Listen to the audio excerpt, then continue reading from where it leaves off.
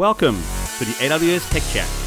We're solution architects based in APAC, and we help customers adopt the AWS cloud platform. In each episode, we talk about the latest and most interesting technical developments in the world of AWS cloud. We bring you the AWS Roundup and deep tech dive into topics of interest.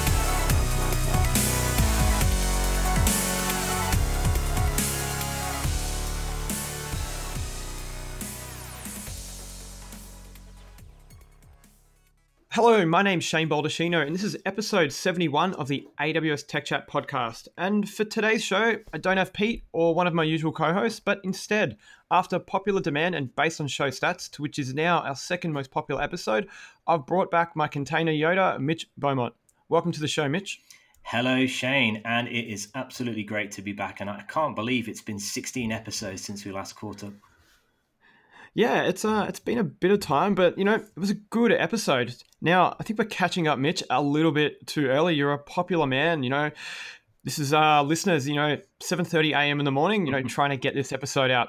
So look, Mitch, last time I had you on the show, we spoke about containers. Obviously, a really compelling topic. We covered areas such as container history, networking, observability, and monitoring tooling through to everything like Firecracker. Now, if all this sounds like news to you and you want to get a good grounding on containers, check out episode 55. Now, today we're going to tackle a topic I hear in customer land a lot. Containers may be a buzzword, but Kubernetes is almost becoming common vernacular. Everyone almost seems to be running a Kubernetes cluster or wants to move to Kubernetes. Yeah, you're absolutely right, Shane. And I hear Kubernetes coming up in almost every other conversation that I have these days. And I think it's part of customers starting to take those first steps into modern application development. And hopefully over the course of today's show, we can share some expert tips and guidance around how you can get started with Kubernetes, how you can make some smart decisions that are going to lead to successful Kubernetes deployments on AWS going forward. Yeah, a bit of thinking up front always pays dividends. Now, look, like our last show, I'm going to play second fiddle to Mitch. Use today as a bit of Q&A, and I'm going to walk through some questions that I hear in the field, forums, and even those I'm personally interested. But quickly, a lap around the world that is AWS. Now, listeners, since we last spoke, a myriad of online summits have occurred. Now, it was a bit different to the way we consume content, and in some ways, dare I say, from a consumer, Mitch, it was great to be able to consume it from the comfort of my home. I'm a bit of a multitasker. Now, I do believe, Mitch, you presented in a virtual manner. Can you tell us about your session? I did indeed. It was great. I presented a session called, and I'm not saying my session was great, hopefully it was, but the event was great. And yeah, I presented a session called The Art of Successful Kubernetes Failures. And the idea behind that session was to really help educate customers on some of the different ways that you can configure and instrument and operate your Kubernetes clusters so that you're more resilient and the applications that are running inside of those clusters are more resilient when it comes to failures and different types of component failures within the cluster there. And I think one of the highlights, apart from being able to deliver it and be there on the day and answer questions from customers, was the experience of getting to try and record it at home. Obviously, we're in the middle of working from home at the minute in light of what's going on with COVID-19. So credit to everyone involved in this year's event. We all had to set up our own recording studios at home, use cameras, and be essentially directors, producers, and presenters for all of these videos. So it was a great learning experience there. That's perfect, actually, for this show. So look, these videos are available on demand. We will leave a link to Mitch's session, The Art of Successful Kubernetes Failures. Couldn't be more perfect for this show, in the show notes. We might get you some extra downloads there, Mitch. Brilliant. Okay, Summit-wise, listeners, check the events page for updates for our Global Summit series. Now, some have been rescheduled, some have been cancelled, so please check the event page as things are changing quite frequently. Just search AWS events in your favorite search engine. The next virtual summits are in Warsaw, Poland and Madrid in Spain, both on June 17. And to repeat, these are virtual events. Now, region-wise, we're still at 24 with South Africa and Milan recently coming online, as we mentioned in the last episode. But CloudFront has added 2 more POPs, giving a total of 218 edge locations, with 2 new edge locations in Kolkata, India, and Hamburg in Germany. Mitch, that will do it for the news. I want to talk Kubernetes. Now, Kubernetes appears to have just popped out of nowhere in my mind, in the last few years. Now, I knew it was originally born out of Google in 2014, so really it's not that old. And now it's open source and managed by the CNCF, or Cloud Native Computing Foundation. Now, I always like to know where things come from. And whilst the first release of Kubernetes was in 2014, there are many projects that led to what we know today as Kubernetes. Yeah, you're absolutely right. And I think it started probably way back in around about 2003, 2004 timeframe. Maybe my numbers are a little bit off there, but I think it was around that time. And it started off as a small scale project as a solution or a system called Borg. And this is essentially a distributed data center operating system that Google used to manage all of the containers in their data centers and all of the software running in those containers, which essentially powered what you and I know as Google's search engine. So it was an internal cluster management system which was used to run hundreds of thousands of jobs or containers from a variety of different applications across a variety of different data centers, across a variety of different clusters with tens of thousands of machines. So this sounds like container orchestration before that was even termed a thing. And again, for those who missed episode 55, Mitch described this in a non-technical way, and I think you described it like Tetris. When you play Tetris, you try and get blocks of all sorts in different shapes and sizes organized as efficiently as you can. If you don't do a good job, you end up with lots of unused space, unused resources, and eventually the game ends. But if you do a really good job, you start making use of all these slots. And that is container orchestration in a nutshell. It's getting the best use of your resources. And rather than Tetris blocks, we're substituting those Tetris blocks with Docker containers that are running on compute. And in the case of AWS, it's EC2. So from Borg, there was Amiga in 2013, which followed on with the work of Borg. So following Borg, Google introduced the Amiga cluster management system, a flexible, scalable scheduler for a large compute clusters. This was made public where Borg wasn't. And then, Mitch, we had Kubernetes. So 10 years really from Borg through to Kubernetes. Yeah, absolutely. There's been a lot of history to this project. And the great thing is most of it's been out in the open. So you can easily go and look online, look at the various commits in the different project repos and actually see right through from the very first commit that was made by the original three engineers at Google through to where it is today. So I think in around about 2014, give or take, maybe mid 2014, that's when the initial commit was into the open source repo for Borg. Then it went through a number of different iterations, and over time, in about mid 2014, maybe 2015, it was actually picked up as the seed technology project for the CNCF, or the Cloud Native Computing Foundation, which was an offshoot of the Linux Foundation, designed to nurture and grow and develop the communities and ecosystems around open source projects, and Kubernetes being the first of those open source projects. And then as the years passed by, obviously the communities around that grew, and we saw that firsthand. We ourselves introduced at AWS our own container orchestration system, and a lot of that was driven by the rise of Docker as an ecosystem of tools that was really designed to make containers accessible to the mere mortals. A lot of the challenges typically involved in using containers before were the complexities of deploying containers and actually creating the container objects themselves inside of the operating system. So Docker gave rise to mainstream utilization of containers. Obviously, Kubernetes picked up a lot of momentum off the back of that, as did our own Elastic Container Service, or ECS. So you can see it's been a very long and colourful history for Kubernetes. In around about 2017, in amongst all of the hype and activity with our customers for Kubernetes, we also introduced EKS, or Amazon Elastic Kubernetes Service, which is our fully managed Kubernetes control plane offering. Nice one. What I find interesting in looking through the history of Kubernetes, right, is my son at that stage was a big Pokemon Go fan. And the fact that in 2016, Pokemon Go, there was a case study released for Kubernetes. That's pretty cool. Pokemon Go was a very large, or the largest Kubernetes deployment on Google Container Engine ever. And that's pretty cool. It is very cool. It is very cool indeed. In fact, we have a colleague who loves Pokemon Go. We should maybe bring him on to talk about that one day. You speaking about Frank here? I am. I hope you're listening, Frank. Now, we've covered a bit of a history lesson on where we've come from. Let's talk about the core concepts in Kubernetes. Now, Kubernetes defines a set of building blocks or primitives, which collectively provide mechanisms that deploy, maintain, and scale these applications based on, some constraints like CPU, memory, or custom metrics. It's a loosely coupled and extensible to meet different workloads. And this is largely provided by the Kubernetes API, which is used by internal components as well as extensions and containers that can run on Kubernetes.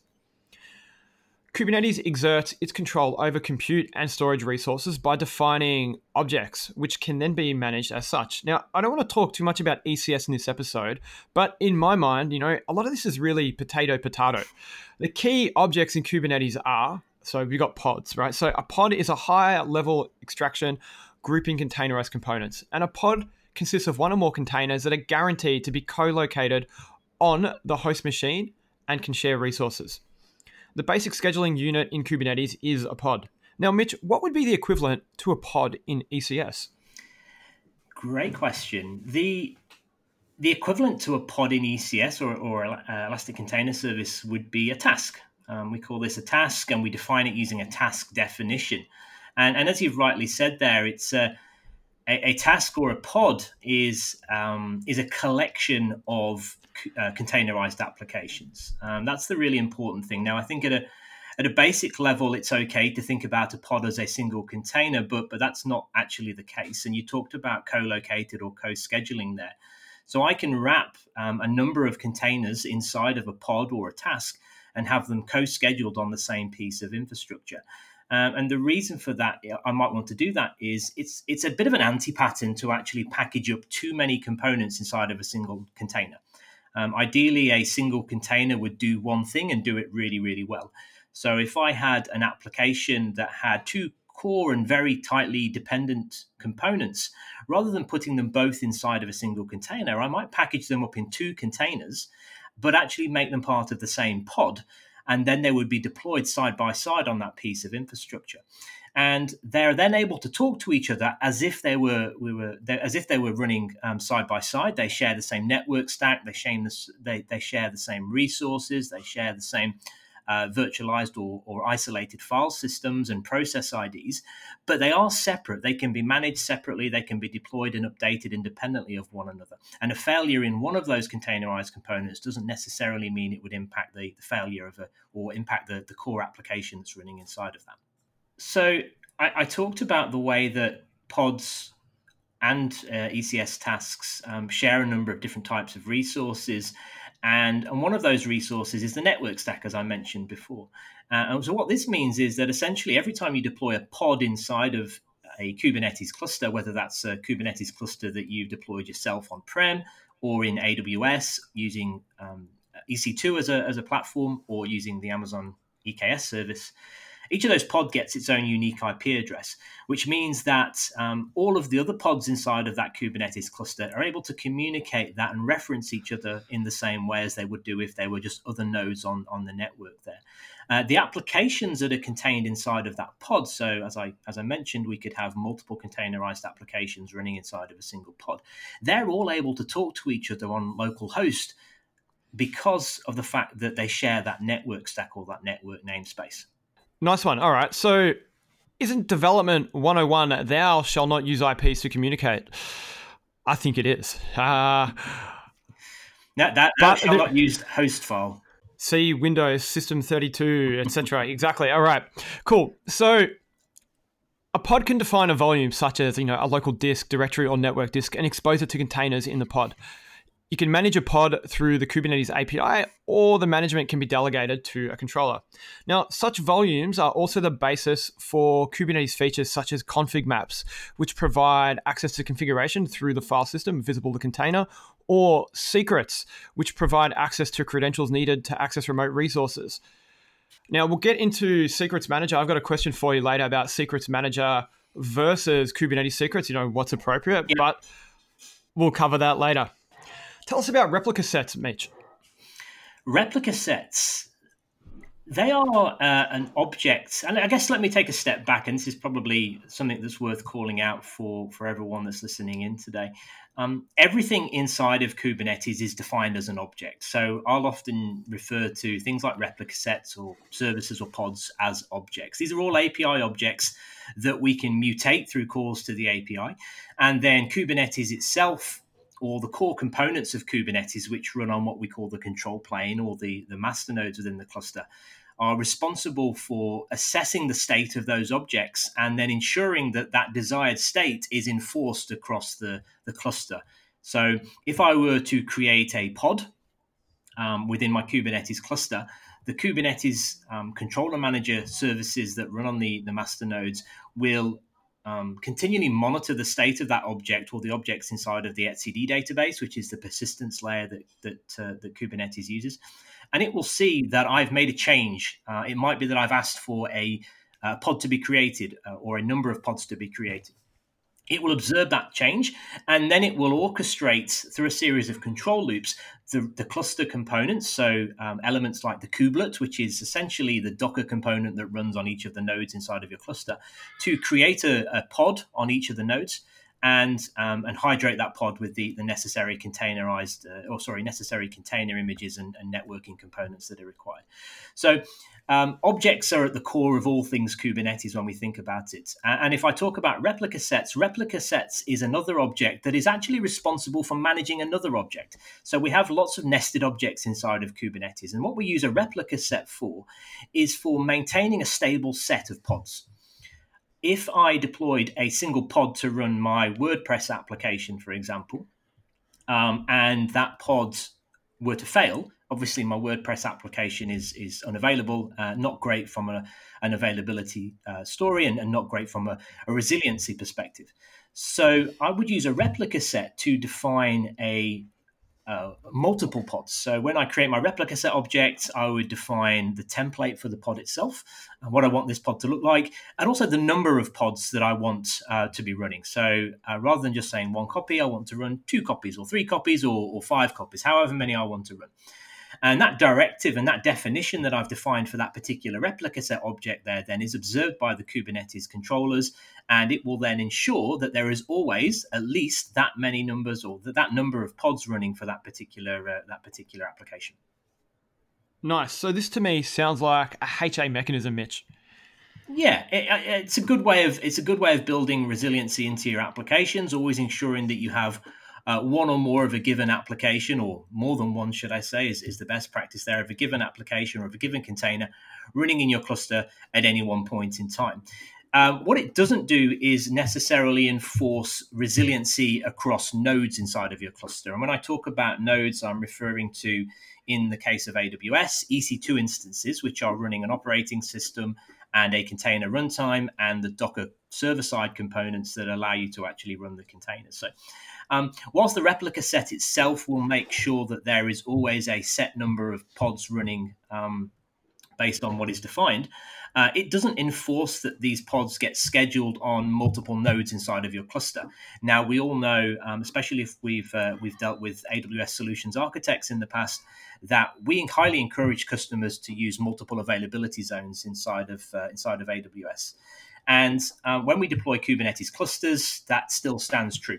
So we always encourage our customers to create multiple nodes inside of the cluster, distribute those nodes across multiple availability zones, use replica sets to increase or to specify a stable set of pods inside for a given application, and then use the scheduling components of Kubernetes to actually ensure that the pods are scheduled across the nodes in a fairly evenly distributed way in different availability zones. And that will provide you then with a higher degree of availability. Makes perfect sense. Sounds like it's a well-architected deployment of Kubernetes there, Mitch. All right. Tell us about services. We talked about pods being the smallest units of deployment. We talked about replica sets, making sure that we have a stable set of pods running at any one point in time. Now, you can imagine containers are generally considered to be quite ephemeral. Kubernetes is a very dynamic world. Pods come and go. They live, they die. They don't stop and they start. And they don't stop and start. And when a pod goes and a new one comes back, it comes up with a different identity. It might have a different IP address. So it looks, feels, and smells very different to the pods that came before it. And if you're trying to distribute requests from a client to an application running inside of a pod, and you've constantly got a shifting set of goalposts when it comes to the number of pods that are running at any one time, you can imagine there's a lot of work that would need to go in to constantly keep across all of those pods, make sure that your load balancers are configured to route requests to all of those different pods with all those new IP addresses. So the idea behind a service in Kubernetes is that it provides a stable entry point by way of an IP address or a cluster IP inside of the Kubernetes cluster itself and a DNS name. And that stable entry point then provides a one-stop shop in order to be able to access all of the underlying pods that are actually providing services to the end consumer of the application. Each of the pods, when they get created, they register what they call an endpoint, which is essentially an IP address in the context of the Kubernetes cluster. And then the service itself registers all of those endpoints within the scope of itself. And it knows then, using a number of rudimentary load balancing algorithms, how to distribute requests to the different underlying pods to maximize performance of the application requests that are coming in from the outside world.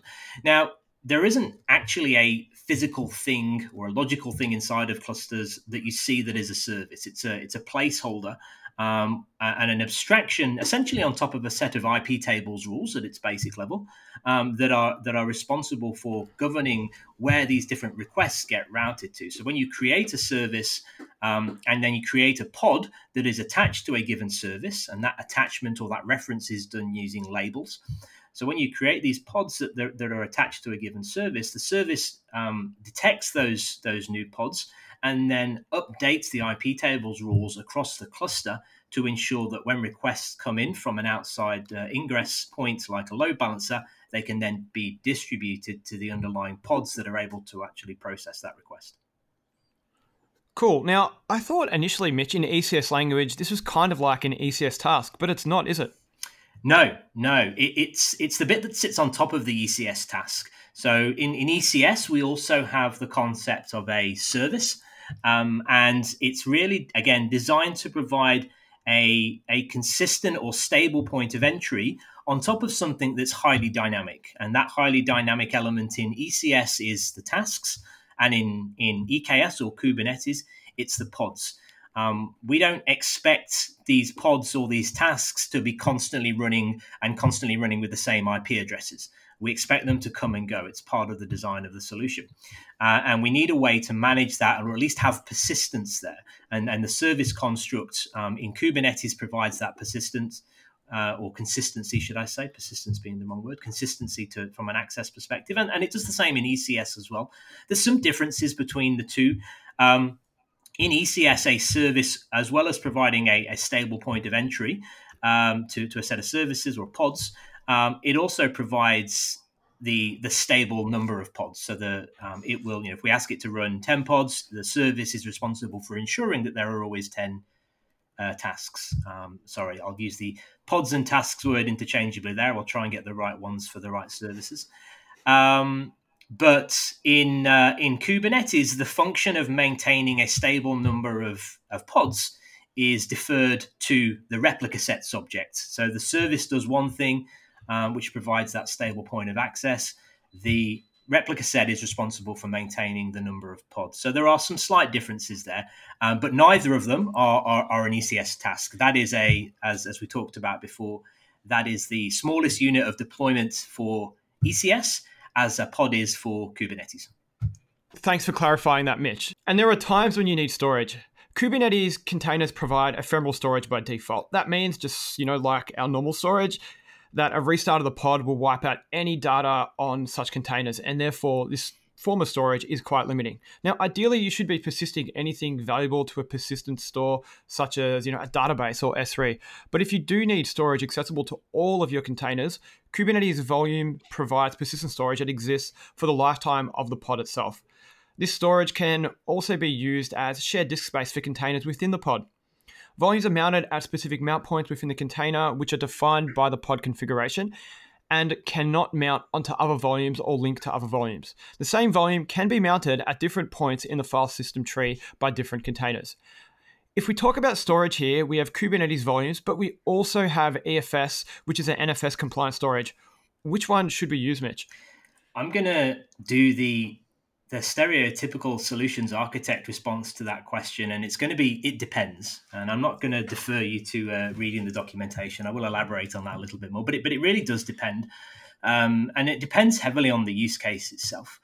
Now, the great thing is for our customers that we give you the choice. If you want to use EFS as a distributed file system, which is highly available and highly performant and extremely scalable, then you can mount EFS volumes or file systems into Kubernetes pods using the CSI drivers or the container storage interface drivers that we co-sponsored, co-created, co-developed, and have released. And that's available on GitHub. We'll probably include the links to those projects in the show notes for your reference. This is a great place, or EFS specifically, is a great file storage system if you're looking to store large volumes of data for machine learning or analytics workloads, and you need concurrent access or parallel access to that file system for processing of that information. On the flip side, obviously, we've got elements or storage solutions like EBS or Elastic Block Storage, which provides a very different type of file access pattern and file system semantics that you would need for running lower latency type of workloads. Perhaps database workloads are more preferable to run on EBS than they are to run on a solution like EFS. And again, we've got CSI or container storage interface drivers available that can be loaded into your Kubernetes deployment and used then to mount these EBS volumes inside of your pods and used to provide a level of persistence there. But it doesn't stop there. Just by essentially attaching an EBS volume to a container inside of Kubernetes doesn't ensure that persistence. It does provide a place for you to write the data, but what you want to do is you want to ensure that that same volume is mounted to the workload that should have access to that particular volume. And for that, we use a concept called stateful sets. And stateful sets is yet another object inside of Kubernetes that allows us to define a persistent or common identity, or unique identity is probably the better way to describe it, for a given pod. That is to say that when I launch a pod, typically that pod is just like any other pod. They're no different to one another. They don't have anything unique about them. They all do the same thing, and they all do the same thing well. When it comes to mounting volumes, though, I want to mount a specific volume to a specific pod because it might be running, for example, it might be running MySQL.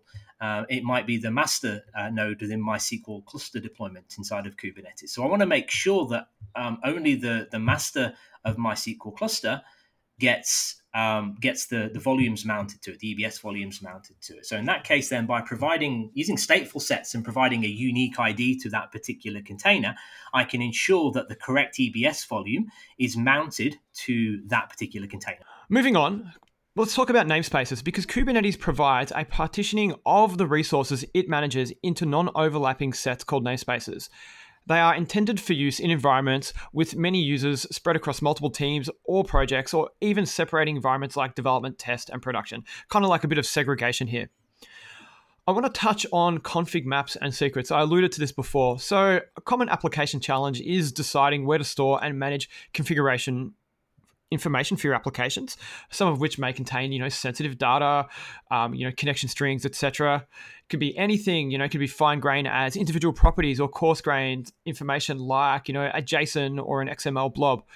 Kubernetes provides two closely related mechanisms to deal with this need. So you've got config maps and secrets, both which allow for configuration to be made without requiring the application, to have this embedded. It can be loaded at build. Now, the data from config maps and secrets will be made available to every single instance of the application, which these objects have been bound to via the deployment. Now, I guess the question I have for you, Mitch, is if I was a dev, should I be using, say, Kubernetes Secrets or Secrets Manager? What are the pros and cons here? As a dev, my experience of the developers that I get to work with is that they're always looking for the most convenient and practical way to do things. And I think that Kubernetes secrets provide a lot of that, right? They're an extremely convenient way of storing data, secret material specifically, and then accessing that data, because we can quite easily and natively, with minimal effort, mount a secret volume inside of a container and access the material inside of that particular mount point for our application, whether that's database credentials, usernames and passwords for other services that we want to interact with.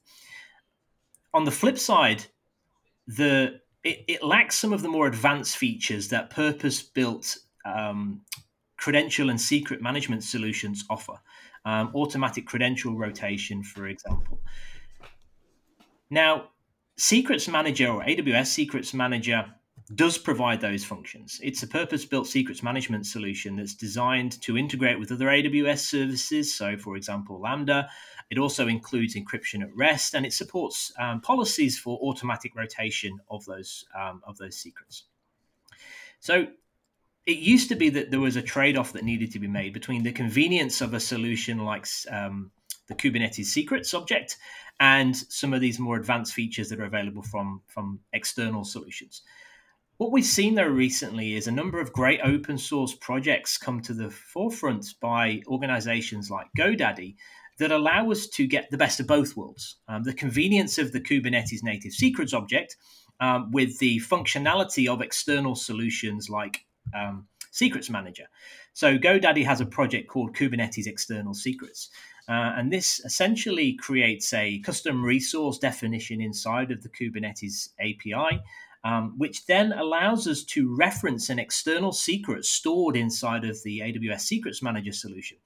We can then reference that external secret in exactly the same way that we would reference a standard Kubernetes secret. So tick for convenience and tick for functionality, because those secrets that are actually stored inside of the AWS Secrets Manager solution benefit from all of the goodness and advanced functionality that a custom-built or purpose-built solution for secrets management offers. So gone are the days where it was one or the other. I think now we're starting to see a convergence of those two traits or those two features, and we're using these external capabilities to build those integrations. So GoDaddy's External Secrets is a great way. There are a number of other open source projects that are out there that I would encourage you to check out to get the best of both worlds. And again, we'll look to add some of the show notes, to include in some of the show notes links to some of these resources that I think will be very helpful.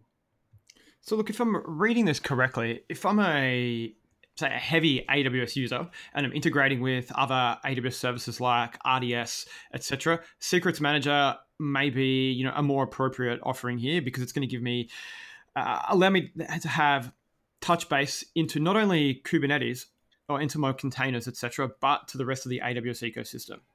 Yeah. Does that sound about right? I think that's spot on. And again, back to your original question, if I was a developer, and I think the key there is we're, as developers, we want things to be straightforward and simple. We don't want to necessarily spend too much time on the things that aren't adding value. And the value that we add as developers and product engineers is building features and capabilities that our customers can use.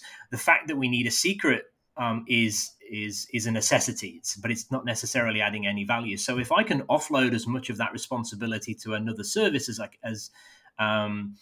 as possible, that's going to allow me to focus more time on building cool features for my customers. So from a convenience perspective, again, and I call out convenience a lot, and I think that is the Kubernetes secrets object is extremely convenient. It just lacked those advanced features and functions. Now with some of these integrations that we've already talked about, you get those features and functions integrated with the native Kubernetes secrets object as well. And as I said, more projects out there that can also achieve the same thing.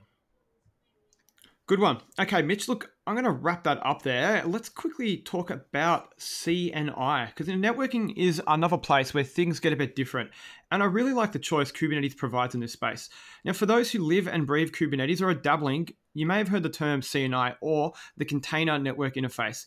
It's a library definition, a set of tools under the umbrella of the CNCF, so the Cloud Native Computing Foundation project, I should say. Kubernetes uses CNI as the interface between network providers and Kubernetes networking. And Mitch, there are a lot of CNI providers out there. People may have heard of Calico, Flannel, for example. Yes, there are a lot. It's probably worth just taking a quick step back to talk about what's important from a networking perspective when it comes to Kubernetes. And Kubernetes, the team behind Kubernetes, or the original team behind Kubernetes, set forth a set of standards or principles, or tenets, as we like to call them at AWS, that needed to be taken into account when building networking solutions for Kubernetes. And that is that every pod should have its own IP address. All pods should be able to talk to one another. Those are two of the core elements of Kubernetes networking. And there are a number of different ways that you can do that. And one of the ways is CNI. It's a standards-based technology that's designed to tell an underlying software-defined network, like VPC, for example, how to connect a container to a network, or how to tell the container to connect to the underlying network there. It's pluggable. It has a pluggable-based architecture, meaning that you can bring in additional elements to that based on the requirements of the solution you're developing for. So in the case of EKS, we have the AWS VPC CNI. That's the standard supported CNI plugin for running Kubernetes with EKS. And that integrates with VPC natively. So every pod inside of a Kubernetes cluster running under EKS gets a VPC IP address. It can route on the underlying VPC fabric in the same way that any other network connected resource on your VPC can do as well.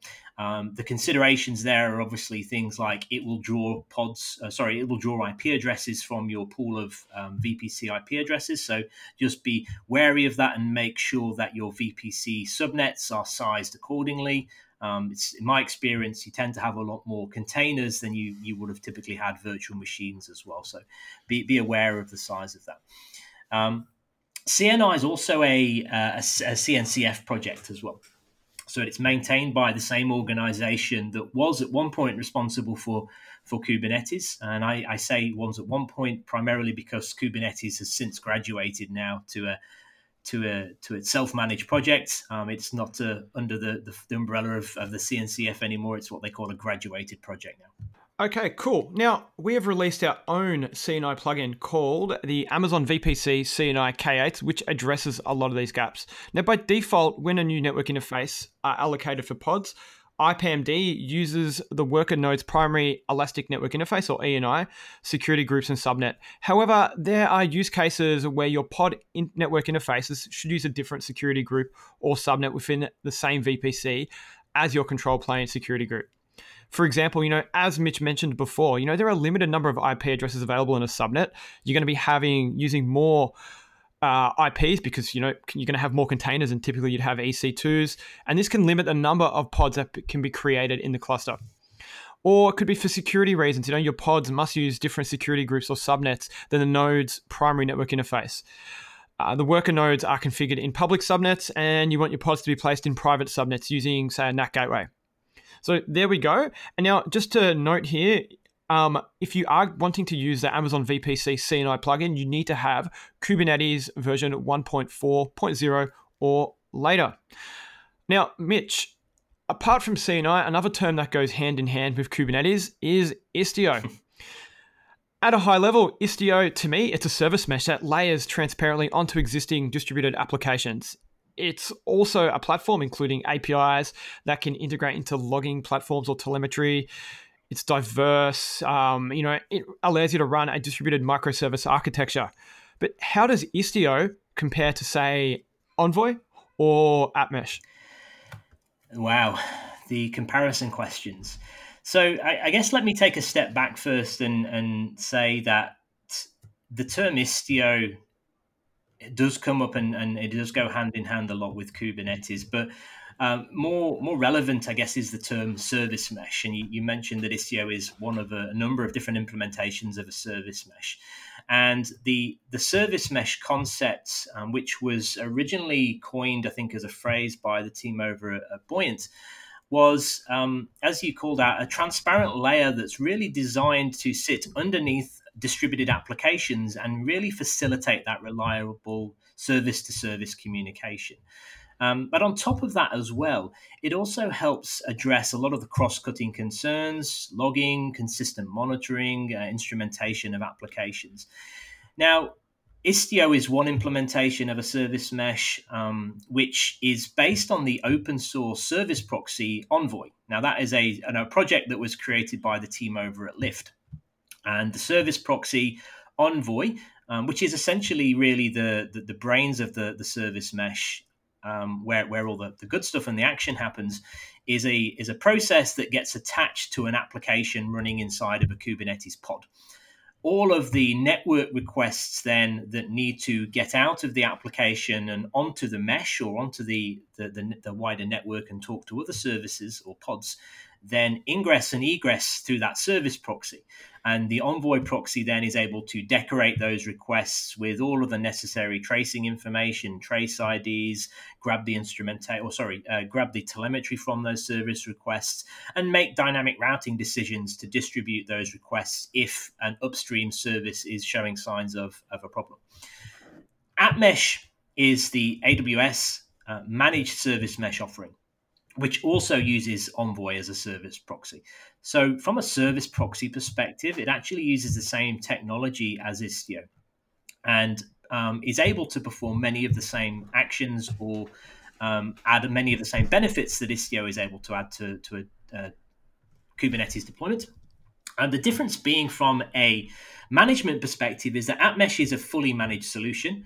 And it integrates very tightly into the rest of the AWS ecosystem as well.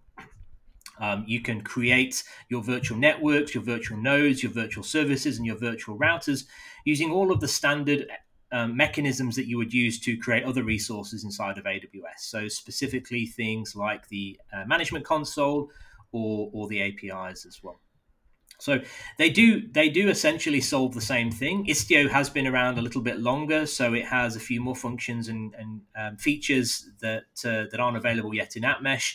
But rest assured that we're continuing to work hard based on the feedback that we get from our customers to keep iterating on top of AppMesh and building more features into AppMesh. Like recently, we released a feature that allowed you to do mutual TLS authentication or TLS encryption between service-to-service calls. Okay, thanks for explaining that, Mitch. Okay, so Kubernetes, we've obviously got our own container orchestration platform, ECS. So I guess I'd really like to focus on, why choose Kubernetes and how does it differ to ECS? In my mind, it's about this, the hybrid world. I see a lot of customers who are talking about, running their container orchestration across hybrid environments, go down the Kubernetes path. Is that a compelling reason to choose Kubernetes? So I think that the conversation around hybrid is an interesting one, and I think we're very much focused on providing customers with options and choices, and both ECS and EKS / Kubernetes now can be run in a hybrid mode using services like Outposts. So you can deploy an outpost into your own facility, into your own data center, and actually run both ECS and EKS in a hybrid way.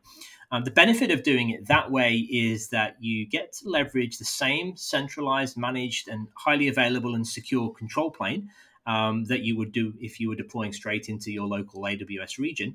But for resources being deployed specifically into a data center environments close to potentially workloads that have high volumes of data and need very, very low latency response times, or in situations where you've got data sovereignty requirements that perhaps dictate that you can't move certain data assets to other parts of the world or AWS public cloud regions. In answer to your question, is it a reason to choose Kubernetes over another service? I would say it's one reason, but it's not necessarily the only reason you might choose Kubernetes. And it shouldn't be necessarily the deciding factor over whether you chose Kubernetes or a native solution like ECS, given that now we do provide the ability to run hybrid versions of both of those services using Outposts. Cool. In my mind, sometimes I feel like, is this a beta versus VHS race here? Will there be one winner? Can there be both? I don't know. Now, I often preface that with customers when I talk about ECS versus Kubernetes and the integration and what they're doing on AWS. Maybe you want to elaborate a little bit more here, Mitch, on the integration between these two orchestration platforms with existing AWS services. The fact that ECS is our own product that we've been developing for a number of years now, we own the solution, we own the source code, our teams built that product from the ground up, naturally means that we have an ability to move a lot faster when it comes to building integrations with other AWS services, because for the most part, we have direct access to the teams that run those services. We all develop applications and services in the same way. We all use the same kinds of APIs and interaction models. So for us to build native integrations with services like IAM for ECS, that's a much more straightforward proposition than it is to build those native integrations for Kubernetes. And the primary reason for that is that Kubernetes is an open source project. One of our tenets for the EKS service is that it would always be a native and upstream version of Kubernetes. We never had the intention, and our goal is never to create a Franken Kubernetes distribution specifically tailored for AWS. So what we have to do is we have to work closely with the community to understand the best way to integrate AWS services without changing the fundamentals of Kubernetes itself. And you've seen some of the work that we've done in this space already to build tighter integrations with concepts or features like service accounts for IAM roles, IAM roles for service accounts. So with IAM roles for service accounts, what we're now able to do is actually use IAM service roles or roles and allocate those to service account constructs or objects inside of Kubernetes, and then allow pods to inherit those or attach those Kubernetes service accounts to themselves and inherit the associated IAM privileges. We didn't have to change the way Kubernetes fundamentally operated to do that. We found and used existing features inside of the Kubernetes project core and used those and tailored them specifically for a use case that we had. And what you'll see more of that as we'll start to explore other ways of leveraging existing functions and features that are general in their usage, but can be tailored to use specific AWS integrations. Cool. Okay, so if you were starting your container journey and you were wedded to the AWS platform, would you go down the ECS path? Is that what you're saying, Mitch? Or would you look to do something like Kubernetes? My advice to customers is start simple. Start with the specific goal that you're looking to try and achieve. And if the goal is to package up software as a container and deploy software as a container, then deploying that containerized application on ECS using our serverless container runtime Fargate is by far the most straightforward way to get started. I will tell you of an anecdote that I met with a customer recently that was getting ready to start using Kubernetes, and I asked them a little bit more about why and the how. And really, the crux of it came down to, well, there wasn't really a solid why. They'd done a bit of reading, they'd heard a bit about Kubernetes, they'd had some recommendations from some colleagues about using Kubernetes. But ultimately, when we scratched the surface and peeled the layers of that onion, it was clear that they simply wanted to run a containerized version of their application and get some experience with containers. So we ran a small proof of concept. They'd already done a bit of work with EKS and Kubernetes. We ran a proof of concept to try and achieve the same thing using ECS and Fargate. And they were able to achieve the same thing in pretty much an hour to 2 hours versus something that took them a bunch of days, and I don't know the specifics of how long, but their feedback was that they found it a much more straightforward experience. Now, they landed on the point where they said, they'll actually use a combination of both. They'll use Kubernetes where it makes sense for them, and they have teams in their organization that are well experienced using Kubernetes. But for a lot of their workloads where they just don't need some of those features that Kubernetes offers, they're happy to use ECS and Fargate. So I often start with the customer's need, which is typically to package and deploy software using containers. And let's find a reason why ECS and Fargate doesn't work for you. And there might be reasons, and there often are, and we'll look at those, and we may then look at using something like Kubernetes to address some of those needs. On the flip side, you've got other customers that are already coming to the platform that have a long history of using Kubernetes, have built teams and practices around Kubernetes, have a lot of experience in Kubernetes. And great, if that's the case, then we have an option for you. You can come, you can relinquish some of the management control over to the EKS managed control plane, but you can still leverage all of your existing tools and experiences and well-trained engineers to continue to do things on Kubernetes in the way that you always have done. Perfect answer. I think textbook, it's taking it back to the customer requirements. It's not actually talking about tech for the sake of tech here. And look, I'll use an antidote to that, just to, I guess, emphasize your point about, if you've got existing skills and technologies, etc. Just because, you may have amazing you may have an amazing technical solution that, delivers something amazing.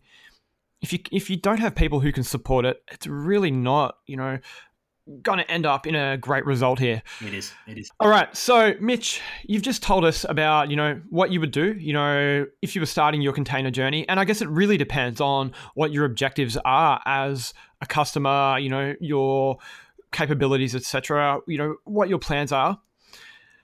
Let's talk about Amazon's Kubernetes offerings. You've alluded to these before. I want to talk about EKS, which is our fully managed Kubernetes service. It deeply integrates with services such as CloudWatch, auto-scaling groups, IAM, VPC, etc. You can deal with AppMesh. You can also use Istio. It gives you that native Kubernetes experience.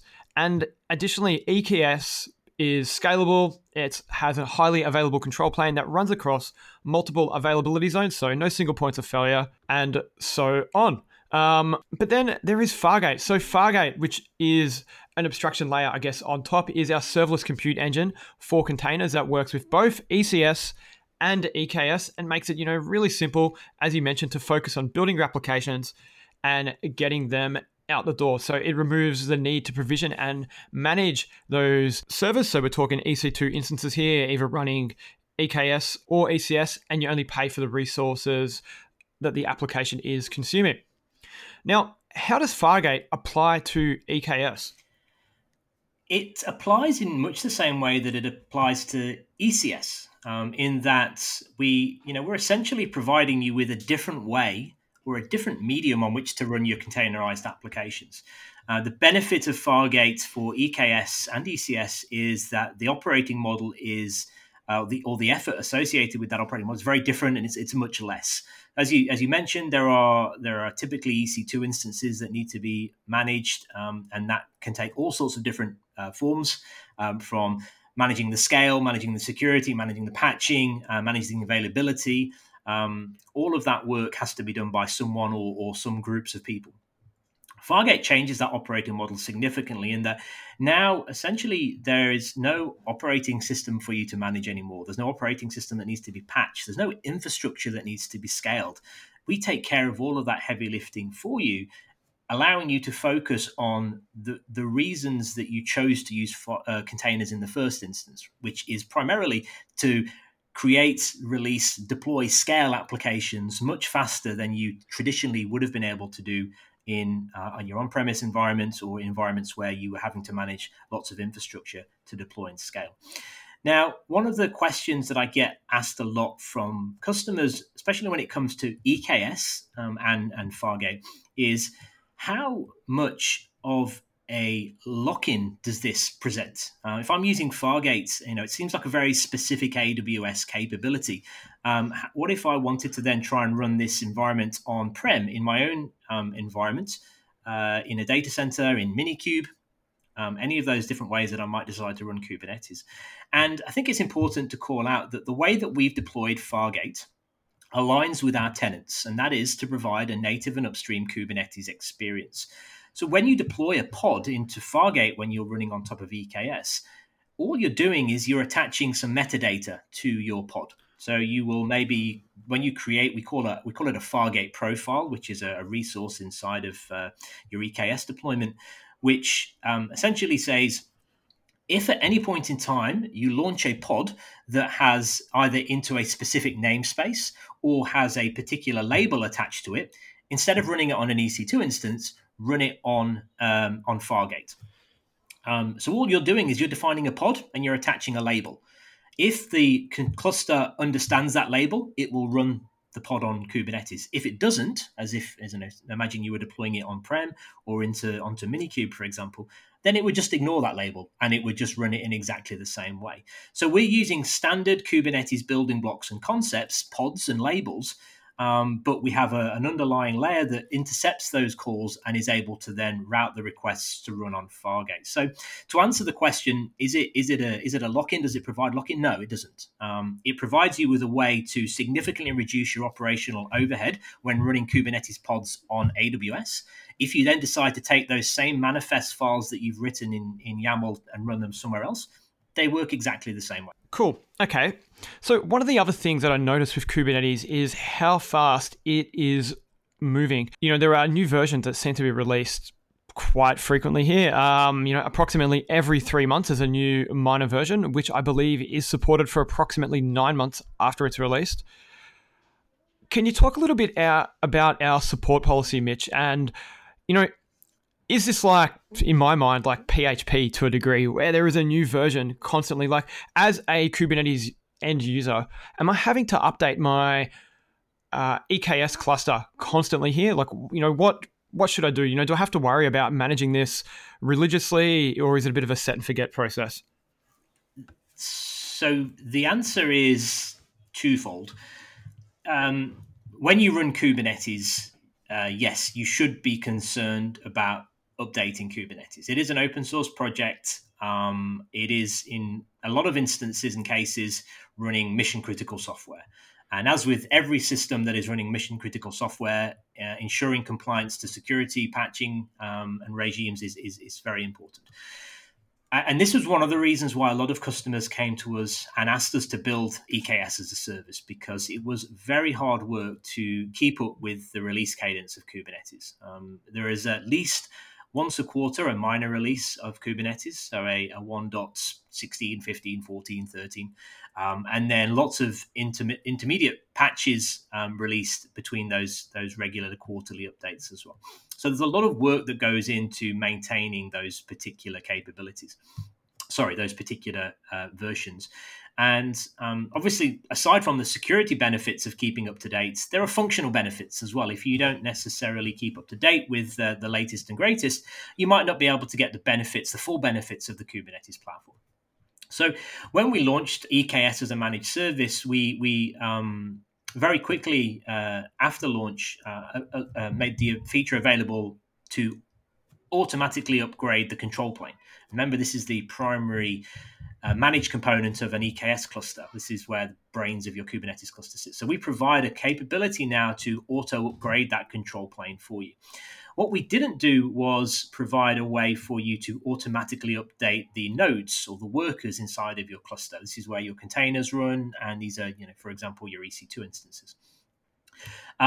Subsequently, we actually launched a feature called Managed Nodes, EKS Managed Nodes, which does provide management of that life cycle of those nodes for you. So now we can also take care of the upgrade of the client-side components. And when I say client-side, I mean the bits that are running on the nodes, not on your laptop. So now we have coverage of both the control plane upgrade process and the client-side or the node-side upgrade process. So core components like the kubelet, for example, which need to be maintained in terms of version concurrency or currency with the control plane.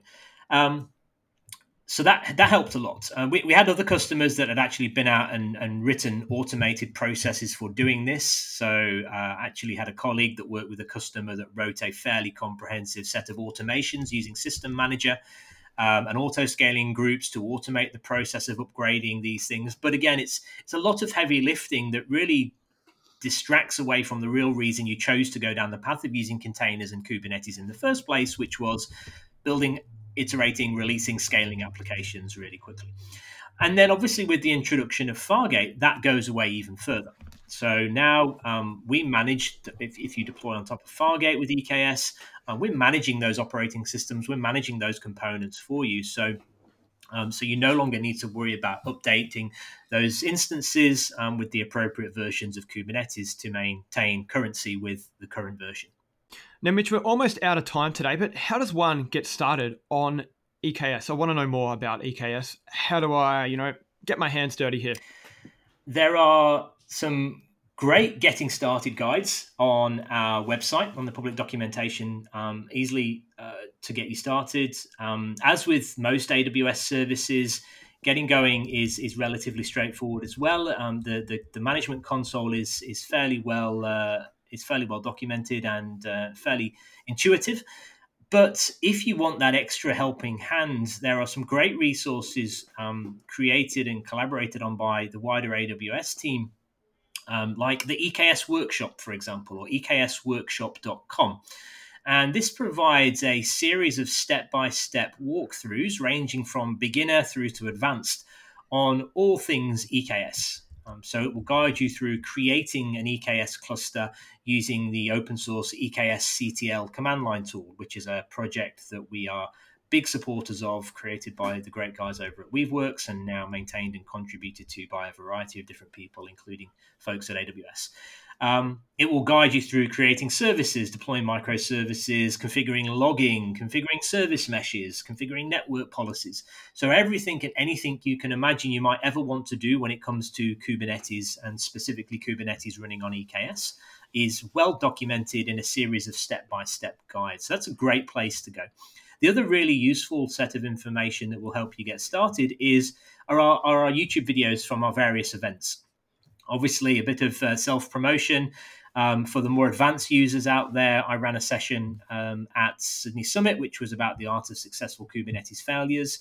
But there are a range of wonderful videos put together by my colleagues over the last few years, at least since we launched EKS, that will guide you through best practices for deploying Kubernetes on top of AWS, configuring and securing Kubernetes on top of AWS, scaling, running machine learning workloads on top of AWS, and some wonderful blog posts as well. So how about we include a list of these in the show notes for everyone at home? We shall. Nice. Now, Mitch, we could keep talking along these lines for ages, but we are way over time today. And hopefully in the magic of editing, we will get this to under 1 hour. Okay, so in recapping today's show, it was through and through a Kubernetes-themed episode. It was great to have you here, Mitch, and I'm sure our listeners will once again appreciate your time today.